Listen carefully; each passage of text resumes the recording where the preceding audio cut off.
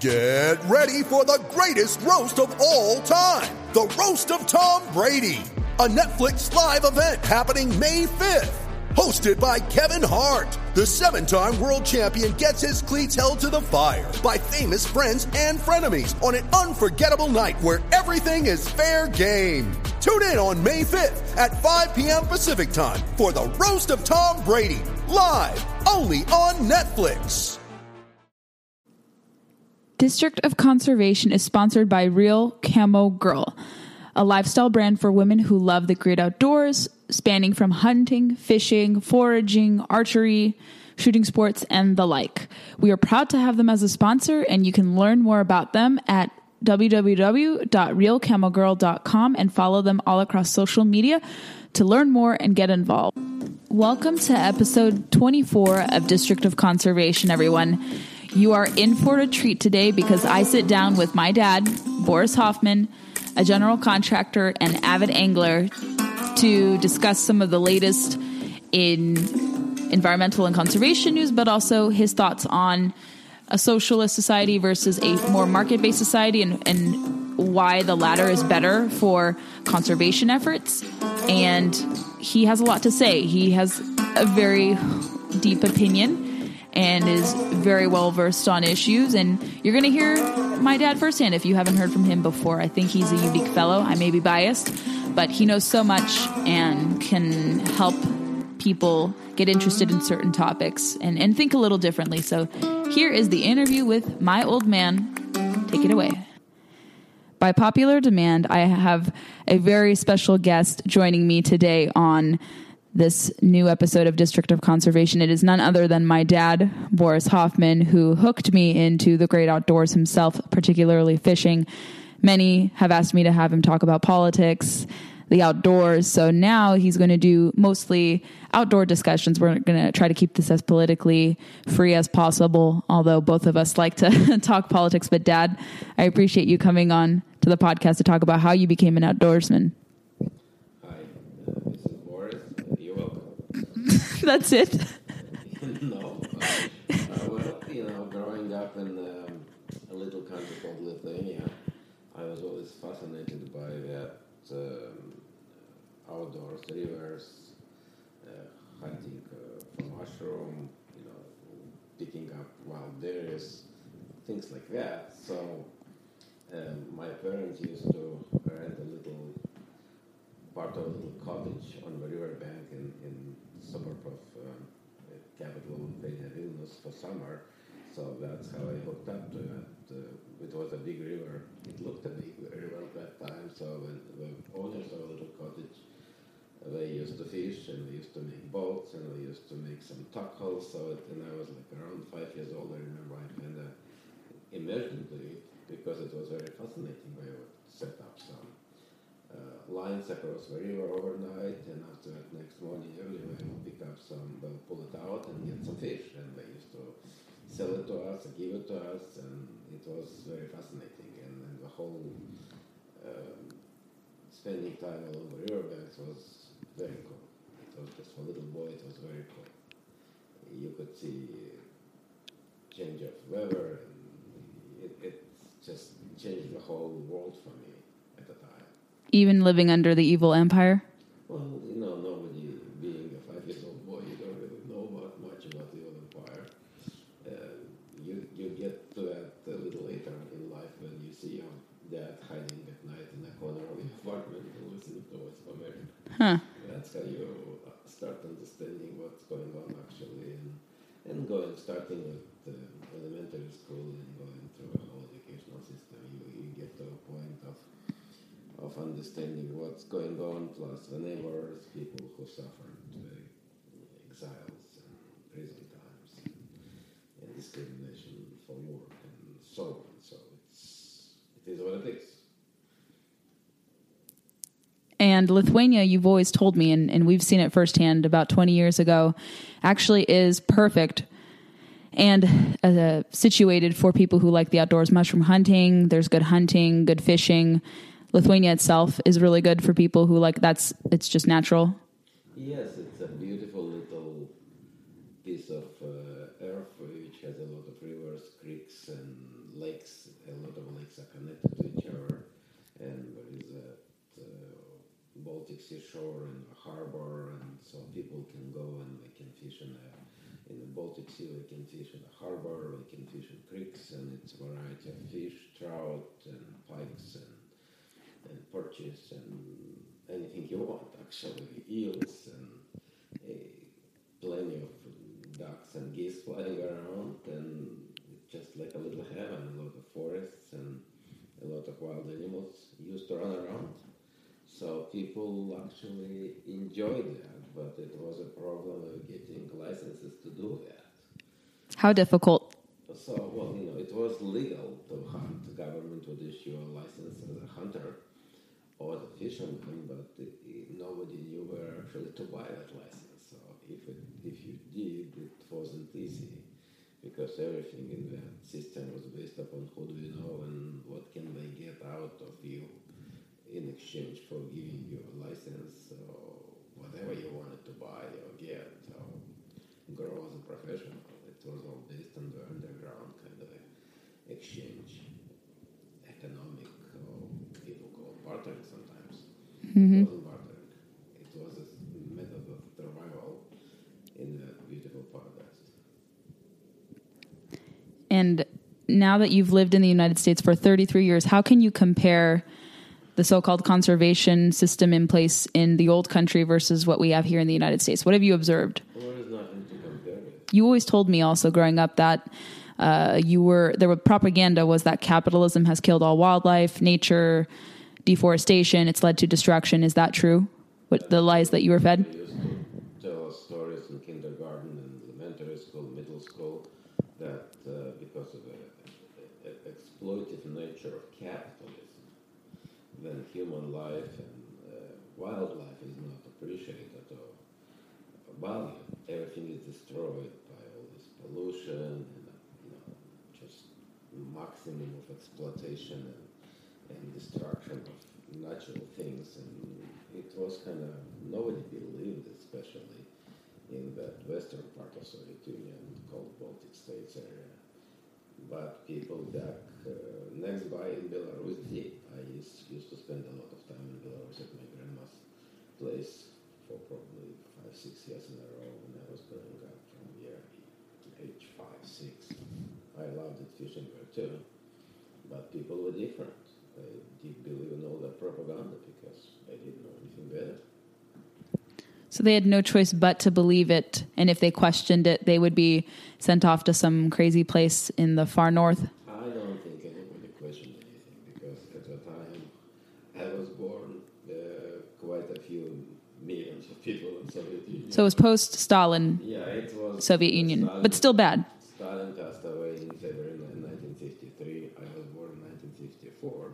You're dating yourself, oh no. I was lucky enough not to be alive at his presence. My parents were.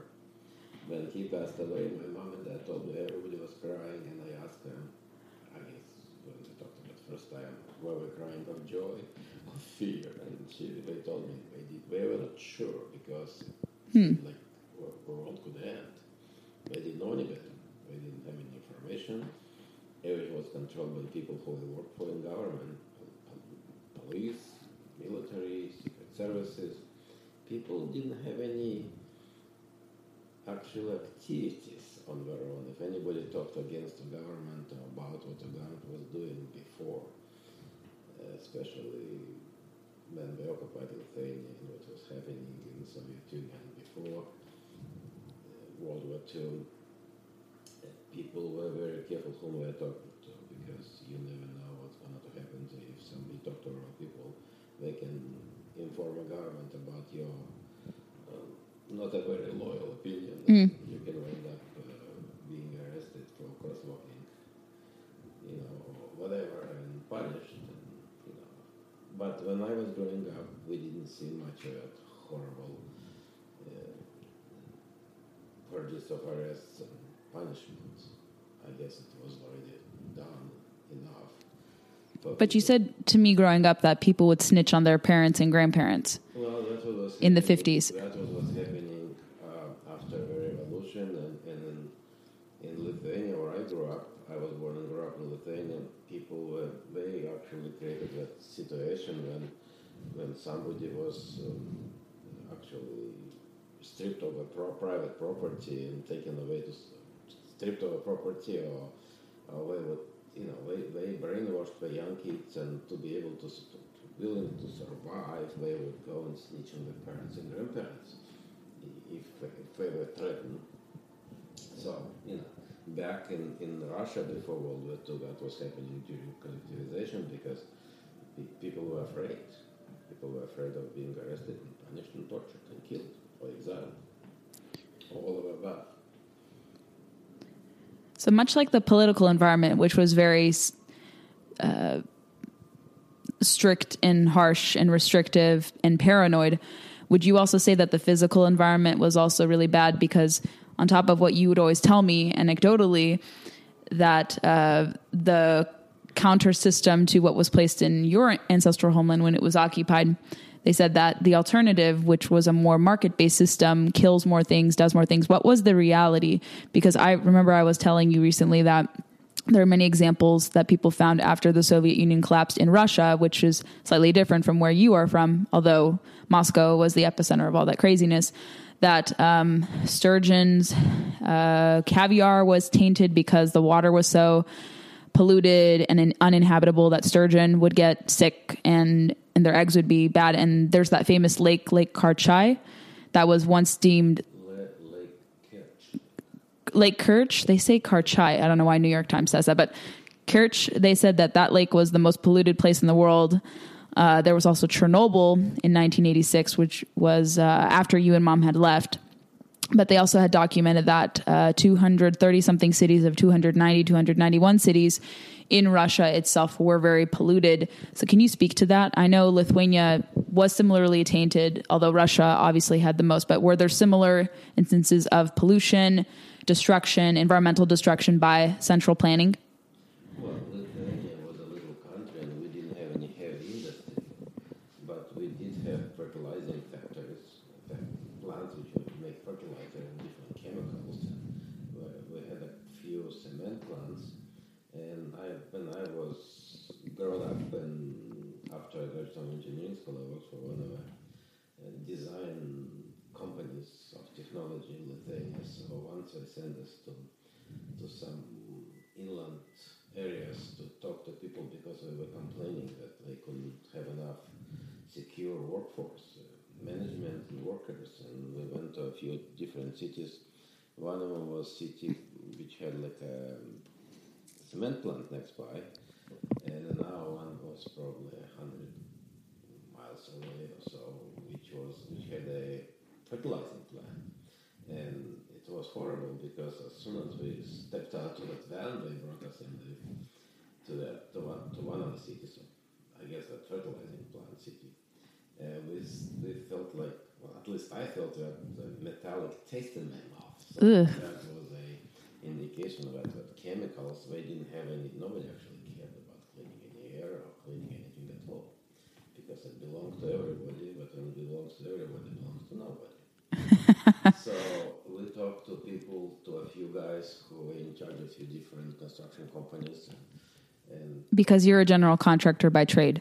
Well, yes. I am a civil engineer by education, but I worked as a construction design technology professional at the time, so I used to design technologies, how to build things in Lithuania, mostly in petroleum industry, as funny as it sounds. Lithuania has no petroleum. So, but there is the largest in the world actually refinery in the city of Mažeikiai, which is northern part of Lithuania, which Soviet Union built it for military purposes.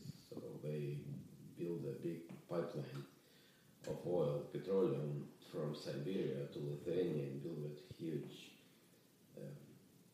refinery, which actually mostly was built by people who were released early on parole, and they couldn't move much, so they were kept there because nobody could work there. It was a horrible working condition. And later on, I was actually going to TT. I used to design some different technological cards and processes in assistance to construction companies which were actually building that thing. So I've been there many times, and you could see a lot of signs don't pick up any strangers, no hijackers, because we were criminals. Mm.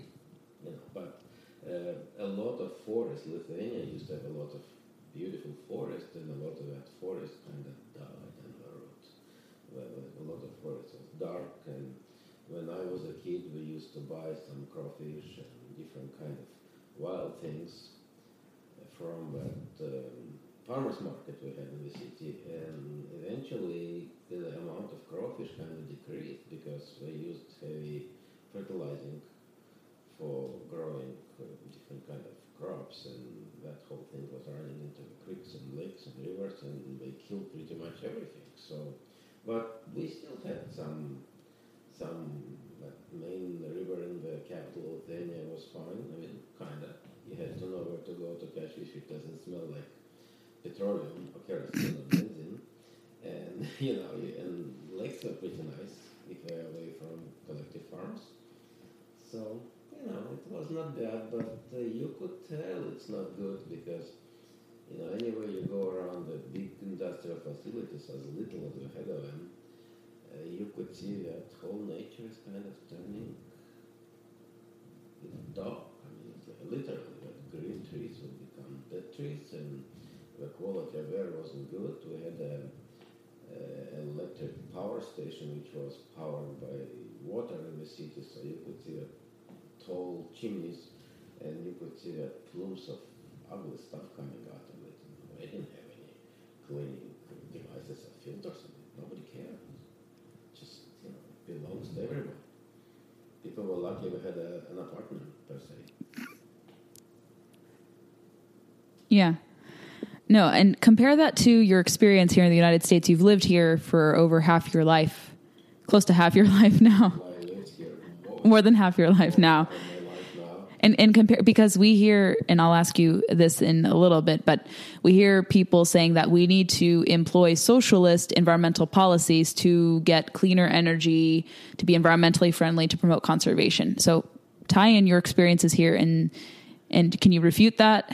I don't think when the government gets involved in that on the scale it's involved here, it's going to help anybody, because when facilities and businesses belong to private people, because motivation is not just money. Motivation is preserve your business to keep it coming and going. So nobody who is in their right mind wants to kill environment around them to be able to produce something. It used to be. I remember we used to live in California. I used to go to LA for work, so I used to see a dark kind of a clouds, and I thought it's because of the petroleum refineries, and apparently it's not. It's because of the natural condition of the desert. When the air moves, and definitely it was some kind of probably effect on petroleum along 405 freeway from these refineries, but it wasn't so bad. We didn't see any dead people on the streets. But going back to my childhood and being grown up and working for the Construction Design Technology Institute, people actually talked about lack of and shortage of these employees. So they're saying that some newborns are born with wounds in their bodies because the water was bad and air, and nobody knew what to do. What do? You cannot go anywhere. You cannot move much. So you do what you do. But comparing to the United States, I mean, if somebody wants to go fishing or hunting, you have to just buy a license. If you want to go hunting, you have to complete that minimum educational course on computer, or you can go and talk to somebody in some facilities, and they In class. provide that class, and here you are. Back there, you can go anywhere you want, and you can get anything, because nobody was interested actually in you hunting or fishing. For example, when I started my first job after I graduated from school in 1978, I worked in a little city 30 miles away from the capital where I was born, grew up, and lived at the time. I had some workers who worked under me. I worked as a construction superintendent in the beginning, and they were poachers. I mean, the reason I know, we kind of close to me, as we said. And they were asking me to cover up for him. So I hope you didn't oblige them. yeah, so one guy asked me if I could, if somebody asks, so I could tell that police actually. So he was at work that day, and I said, what's going on? He said, well, I'm hunting there, and I have a license, and I cannot get one, and it's a, government territory. So I said, okay, you don't want to make enemies with people who work for you, because it was hard to work with them anyways, because we were drinking and stealing, and it's a whole different Pandora box. We don't open it now, but it was interesting how different people are in this country on average, and how strange people are back where I grew up. And it's, I don't know how bad is it somewhere else, but in California we used to live in one of these gated communities. And we used to have this coyotes running around and deer. And mountain lions, too. Mountain lions. And here in Virginia, we live close by George Washington Estate. And I think a year and a half or 2 years ago, in one of the winters, we had probably about 15 or 17 deer sitting in our lawn in the backyard and eating grass. And we have foxes constantly here. And we have actually raccoons, and we have tremendous amount of squirrels, and we even had a woodchuck once, 1 year. So I wouldn't say it's all destroyed and killed. Of course we have to preserve it. Nobody is there to go. Somebody goes hunting. I don't think we're going to go and kill something just because I want to kill. There are rules. And it's not an anecdote story, but it's a real story. My brother-in-law actually used to be a chief of police of that little beautiful peninsula called Nerihel. And so once it was 1980, I think it was end of October, I went to meet him first time, and he invited me to go hunting with them. So, and that whole peninsula called Nerihel actually is a national park. You can hunt there. But being a chief of police of a local area, he could do anything he wanted. So I decided it's curious to go and see how we hunt. I never hunted before. So I went hunting, and a couple people with him. One of them was a guy who worked for him, and another guy was his son. So 4 of us went hunting I think it was some kind of a car, looked like Jeep. We call them differently there, but it was the same Jeep as we have in this country, because I think Studebaker built them a plant in Russia before World War II. And we were trailing around that national park, and they found a moose, and I think it was a female moose, so they killed it, and we harvested a hog. We had plenty of hogs out there on the peninsula, and a few rabbits. So we actually made some sausage out of that moose meat and mixed it with pork and spices, and I think it was about 250 pieces. It was many years ago, but I remember it was exciting. And I got that moose's pelts to take home. It was very heavy. So we cooked that. We cooked rabbits. We enjoyed that wild hog. It was unbelievable. So that's how it works in that paradise of people's. When everybody is equal and is equal justice. Just some people a little bit more equal than others. Like in Animal Farm, some animals are more equal than others. Yeah. You lived under Animal Farm. Well, people, we had some interesting places around there. Going back of that summers around that riverbank, we lived that place. My parents used to rent for summer. It was not far away from where government officials of Lithuania. It was like a territory, beautiful place close by that riverbank, and we had quite a few big, beautiful buildings out there. But it was surrounded by wall or chain link fence. So we used to, because nobody was going in there, we found a hole in the chain link fence. We used to go raspberry picking. It was great to have tremendous amount of raspberries, and these people who used to watch that thing, they didn't see us, but if they would have kicked us out. So that's how it works. We had everything. We had special hospitals, cars, markets, anything you want, but the rest of the people, majority of people have nothing. No access to anything, minimum. And it seems like they want to bring that system here. Without going too much into politics, we can talk about the Green New Deal, which is a very interesting proposal, plus also certain politicians saying that we have to hike the price of meat to to deter people from eating it. And since you work in construction, you've told me all the time, and I've done research, that if this proposed plan, and we don't have to go political, but it can be implied which political party is pushing this. But I think experts have noted that 88% of the traditional economy, which comes from coal, natural gas, LNG, and other natural resources, which are refined in a more clean fashion these days, would be completely gone. They want to become 100% renewable, which seems farcical and impractical.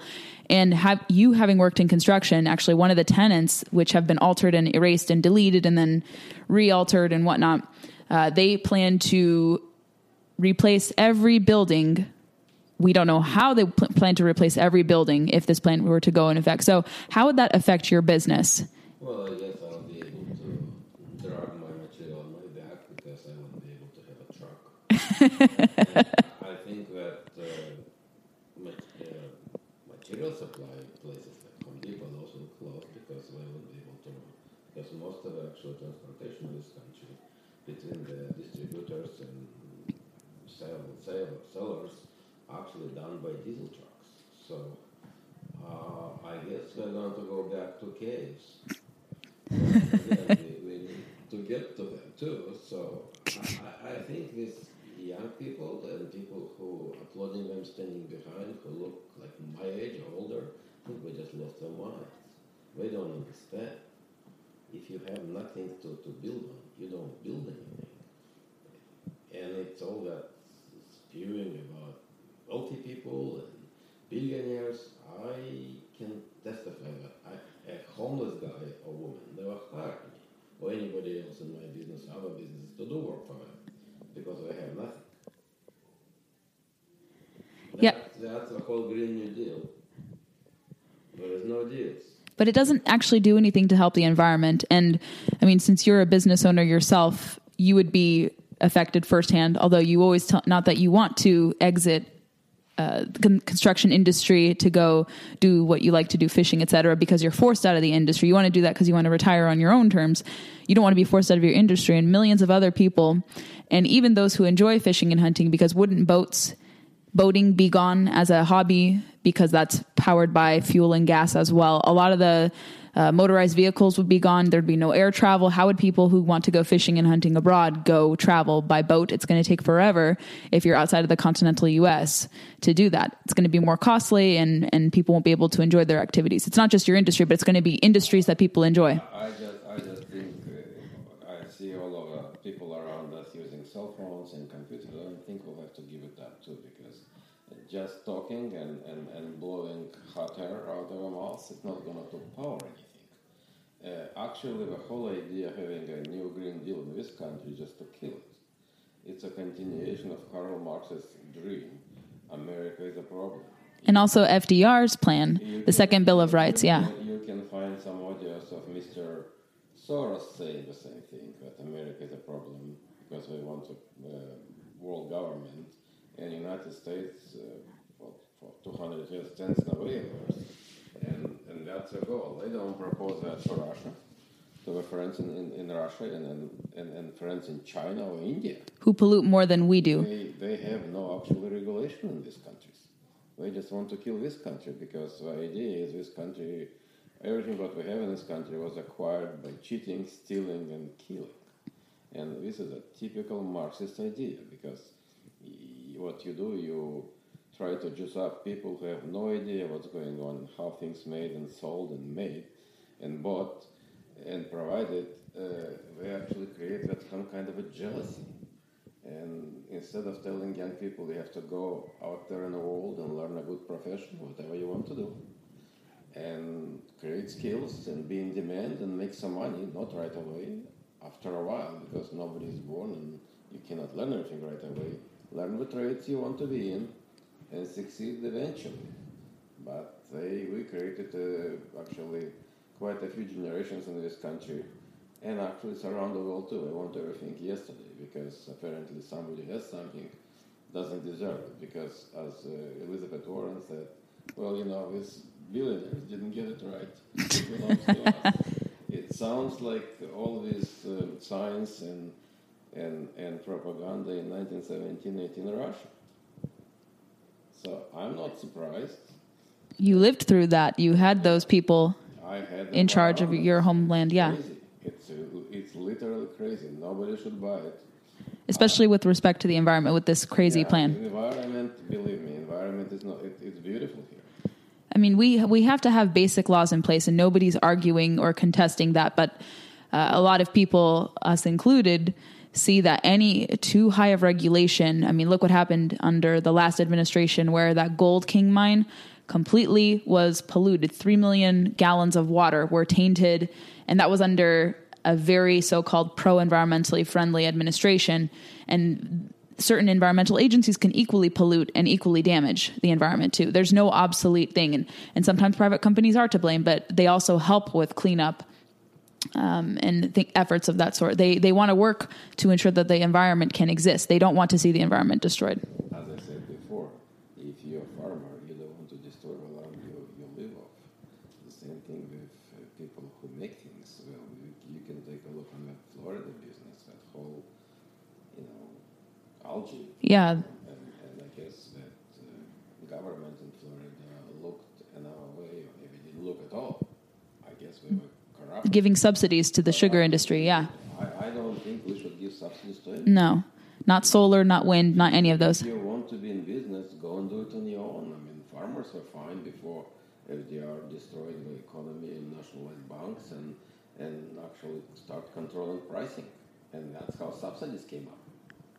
Look on these Stalinist buildings in Washington, D.C. That was your first observation when I showed you. Scary-looking buildings look like Minsk or Moscow, but newer part of St. Petersburg. Sure. Part of St. Petersburg, Russia, which built by Peter the Great, looks beautiful. It's really embarrassing what's going on in our country, because this is not America I was coming to. Okay. The next thing I want to discuss is firearms. So you've told me over the years, and I've read historical accounts to back up every story you have just to make sure you're correct. And you've been accurate, I would say, 98% of the time with all your observations and what you told me. But I needed to fact check to ensure that the critics were not correct whatsoever. But in places like the Soviet Union, you always told me that one of the first things they did when they took over countries like that was take away people's guns and private firearms. And together, you and I, a few years ago, got our concealed handgun permits together here in Virginia. And then you bought me my first handgun on my 25th birthday about 3 years ago. So talk a little bit about firearms policy in a centrally planned country like Lithuania. And then why do you believe gun rights can ensure freedom? Well, we didn't have any gun rights in Soviet Union. Only one gun right we had when we wound up in the high school. So each one high school, at least in the city I lived, most of them had some shooting ranges. So we had a course of civil defense, as they called it, and they would teach us how to shoot guns. Actually, our gun was AK-47. So that was the last time you had held a gun operated it wasn't in up until 1970s. So you went 40 years without touching firearms. Yeah, but it didn't change my ability to shoot with my hands. In any case, that's what the whole idea was when they took over in 1917. And in 1918, they actually consolidated the takeover. They released all criminals, hired them to help them, and gave them guns. And then when the Soviets officially took over Lithuania in 1939, did they do the similar thing? They did the same thing because Lithuania was a free, as they call it, capitalist country. So people used to go hunting and fishing and everything else, and they took away everything. They actually confiscated private properties, markets, general stores, businesses, and sent people into exile 5,000-6,000 miles away to Far East or up north, and just destroyed everything, and people still could get guns on black market, I guess, like anywhere, but you couldn't go and buy it in the store. We had no stores to buy guns. Plus, there was no Second Amendment in the Soviet Constitution. Well, we didn't have a First Amendment. No.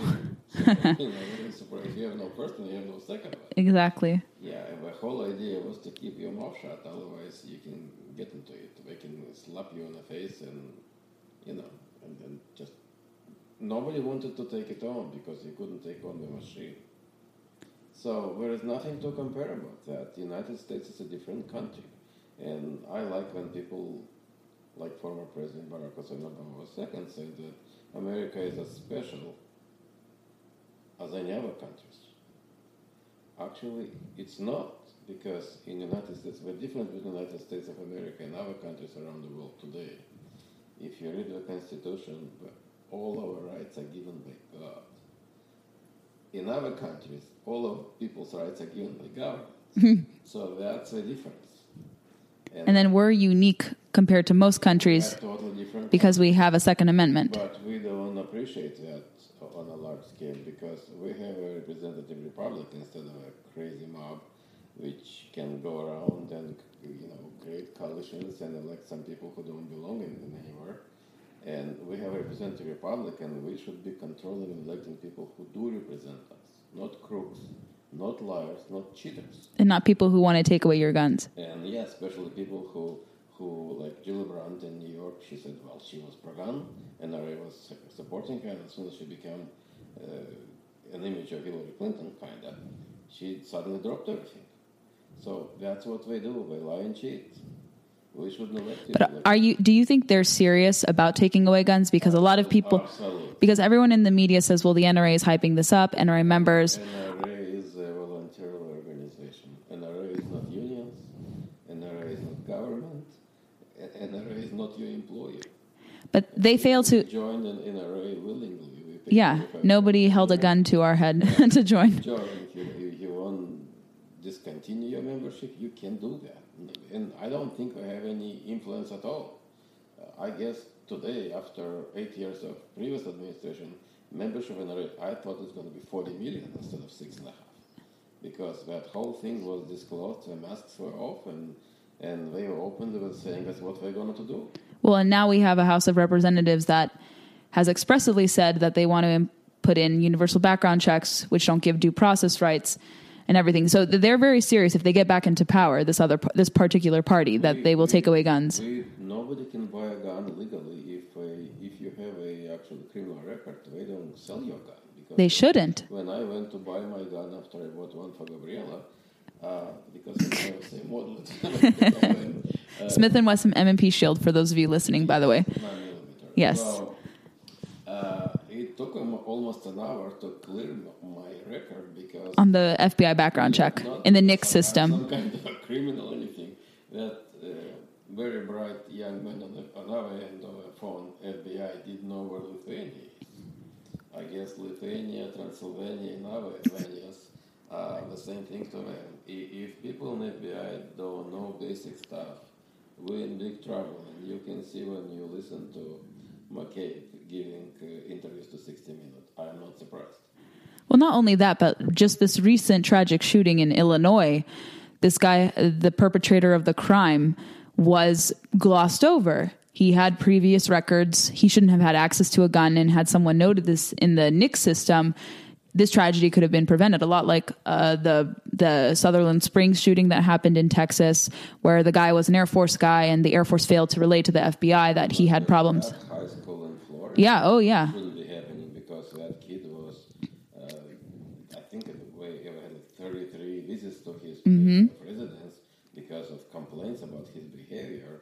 So to me, it's not like you can go to that gun show and buy 120 guns in Wisconsin and bring them to Illinois. This is a fairy tale. Yeah, very much so. Nobody sells you anything. Even in the gun show, they quickly call and verify. And I don't think if they check who you are, if you don't have a criminal record or not. And the guy in Illinois actually has 6 arrests and running in the government police office. And he should have a gun. They demanded him to return his gun. They revoked he is considered carry, but he never even got to that point. So there is no comparison between people who legally acquire gun and law-abiding citizens and criminals. And that party of Ku Klux Klan is trying to tell us that we're all the same. No, we're not. So why do you think that they rush to blame law-abiding gun owners for the crimes of those who abuse guns? Well, because it's the easiest way to go. The reason we have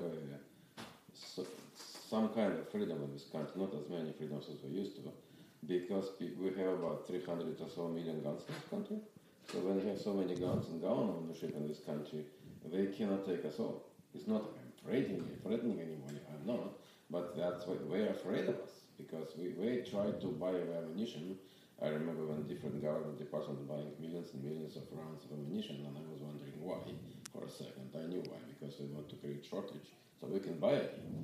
So that's pretty sinister, but that did actually happen. I remember. I think somebody is looking up work of Lenin and other evil socialists in the last century, because they have everything in the books laid out, what to do and what not to, and how to get us.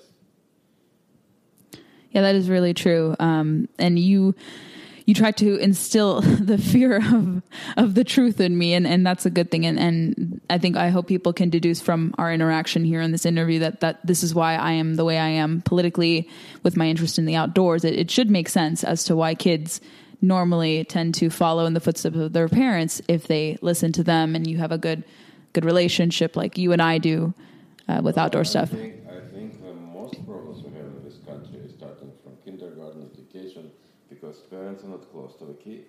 You always made sure to at least take us somewhere. If you become a parent, it's your first responsibility to teach your children to be decent human beings, and you have to pass on what you know.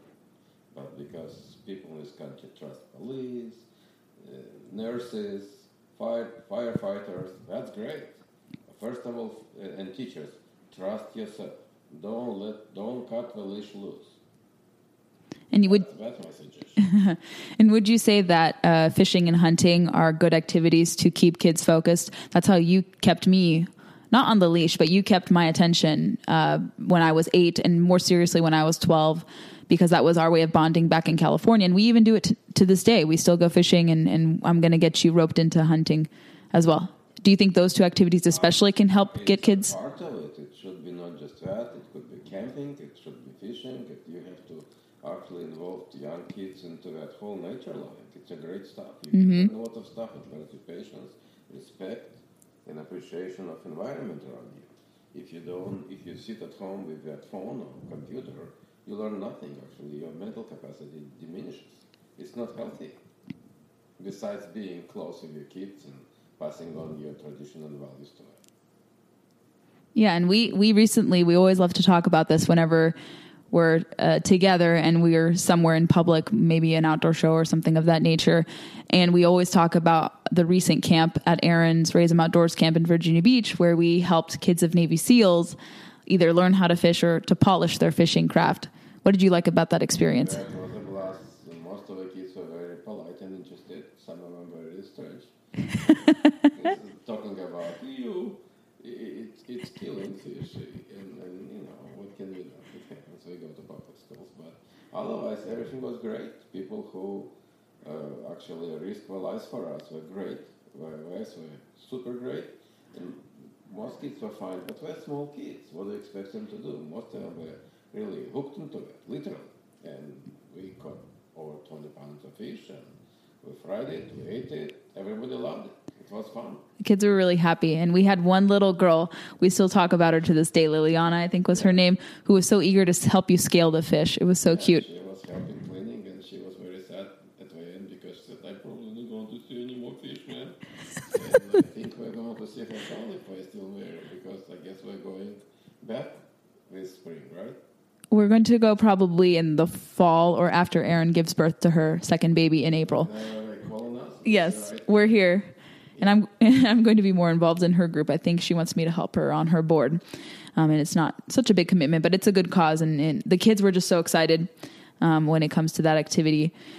And then hunting, I think that's one thing we're going to try to finish off of. So I'm going to, it's not I cannot do it, I don't want to, I'm busy.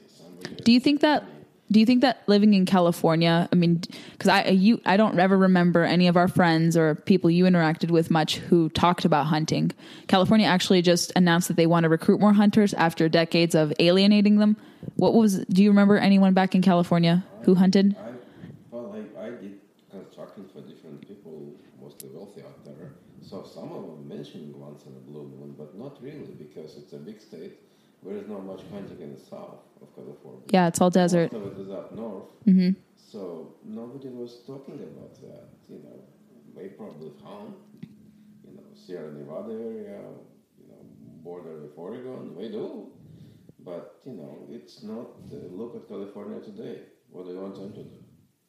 There's nothing going on out there good for people. So, hunting is great. It's a good, it doesn't mean you have to go and kill everything right away, or if you don't harvest the animal, it's fine too. You gain experience, you see nature, and if you get lucky to harvest one, that's good too. Meat is tasty. You can do something with pelts, you can have some taxidermy, whatever you like to do. It's great. And do you think hunting is harder to get kids in than fishing?